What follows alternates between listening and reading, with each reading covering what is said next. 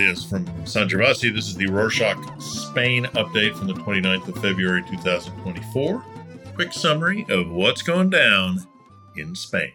Tragedy struck in the Valencian region last week when a huge fire broke out in the Campanar neighborhood on Thursday, the 22nd. Investigators say they suspect an electrical failure, particularly in the mechanism operating a shade canopy on the 7th floor where the fire originated. Eyewitnesses reported seeing flames emerging from a balcony, possibly linked to the canopy or a curtain. The apartment's tenant was away at the time and told the police that they didn't leave any electrical devices running in their absence that could have caused a fire, and this has been confirmed. Cause is under speculation, but the fire quickly spread across the 14-story building.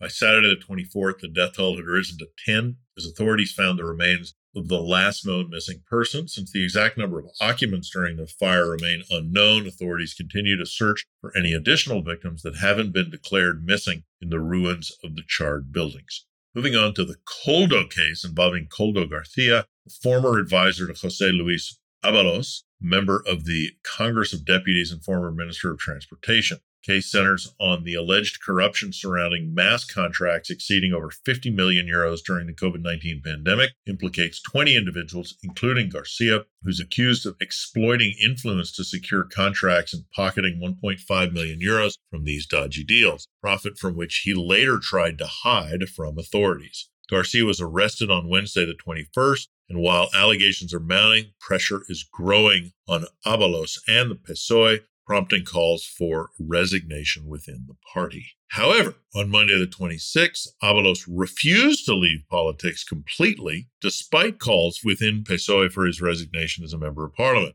Ábalos said that he would continue as an independent lawmaker to restore his honor. Ábalos left the PSOE coalition to join a mixed group made up of former coalition partners from Unidas Podemos, who split from PSOE-Sumar coalition in December. The move only adds further insult to the governing PSOE coalition, which now only holds 141 seats, far from the 176 needed to form a majority and pass policies through Congress. Even Brussels got involved in the Coldo case, declaring zero tolerance towards corruption. On Tuesday, the 27th, the EU community spokesperson said it requested the European Anti-Fraud Office to investigate Coldo Garcia's alleged corruption case and is following the matter closely. Now turning east, where a Catalan protest song adopted by Polish Solidarity movement in the 80s has become one of the theme songs of the Belarusian freedom. That may seem like a complex route to popularity, but the Catalan protest anthem Estanca was actually once banned by Franco, but resonated with Spaniards throughout the 70s. In the 1980s, it emerged as an anthem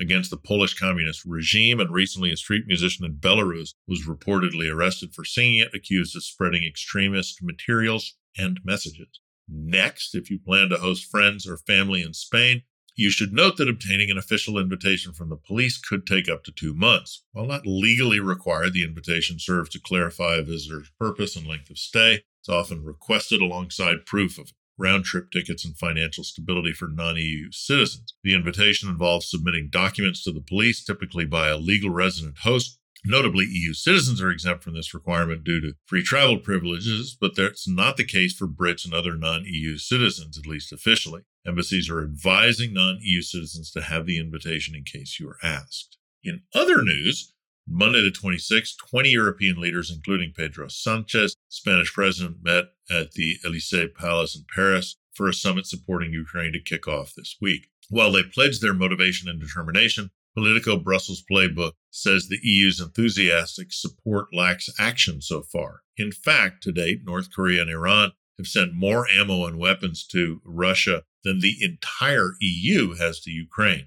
Out of all the EU countries, France, Spain, and Italy have given the least compared to Germany and Denmark. The question that Brussels Playbook thinks EU leaders need to answer is, are they prepared to step in and make up for a flagging United States whose support has been paused by the Kremlin-aligned United States Republican Party? From EU funding to local efforts, campaigners are rallying to save the country's historic castles from collapse and ruin. There are over 10,000 castles scattered across Spain in various states of disrepair. Conservationists want to draw attention to their neglected state through a comprehensive mapping project. News outlet El Confidencial will lead the initiative, which seeks to identify castles at risk of imminent deterioration, hoping to spur government action and public awareness. While Spanish castles might not need serious repair, the local council is considering drastic changes to prevent a famous Sevilla landmark square from being ruined by over-tourism. José Luis Sanz, the mayor, stated on social media that the city is considering charging tourists to enter Plaza de España, built for the 1929 Ibero-American Exhibition World Fair held in Sevilla. It attracts thousands of visitors daily, raising concerns about its preservation. Despite criticism for residents and tourists, the move reflects a global trend to balance tourism revenue with the preservation of cultural heritage sites.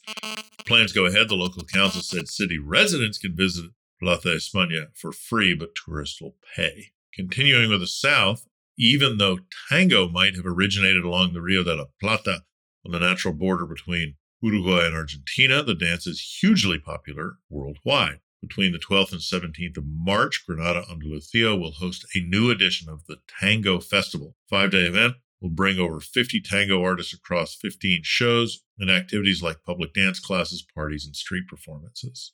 2 Spanish influencers have been arrested this week for alleged sexually assaulting 4 underage girls after giving them drugs. The influencers, known on TikTok as Los Petacetas, apparently committed the assaults during a drug-fueled gathering in which many types of substances were abused. The victims, who are based in Vallecas district in Madrid, reported the incidents leading to the influencers' arrest. Investigations are underway. The authorities are treating the allegations seriously. Los Petacetas' accounts on social media have been taken down since their arrest. Laura Fuertes, the first female boxer to win a medal in the World Championship and qualify for the Olympic Games, opened up to news outlets 20 Minutos this week about her journey into the world of boxing and personal development. Fuertes shared her experiences, discussing how boxing has not only shaped her physically, but also helped her grow personally and professionally, emphasized the importance of discipline, perseverance, and self-belief among everything else. She's won a bronze medal in the Mediterranean, European, and World Championships.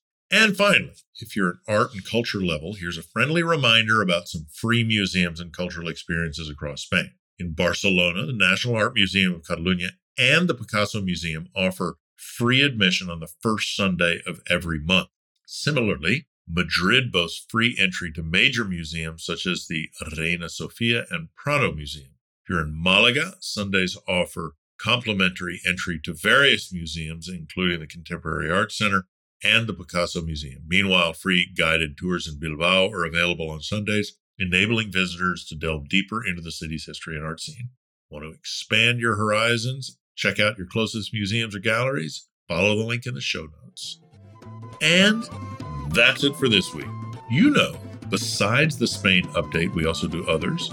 Our latest ones are the Arctic update about the area north of the Arctic Circle, the ocean update about 70% of the Earth's surface covered in salt water, the multilateral update about the world's major multilateral institutions. And there's other country updates. We have a selection of countries from Africa, Asia, South America, and Europe. Check out Rorschach.com/updates to see the full list. We left the link in the show notes as well.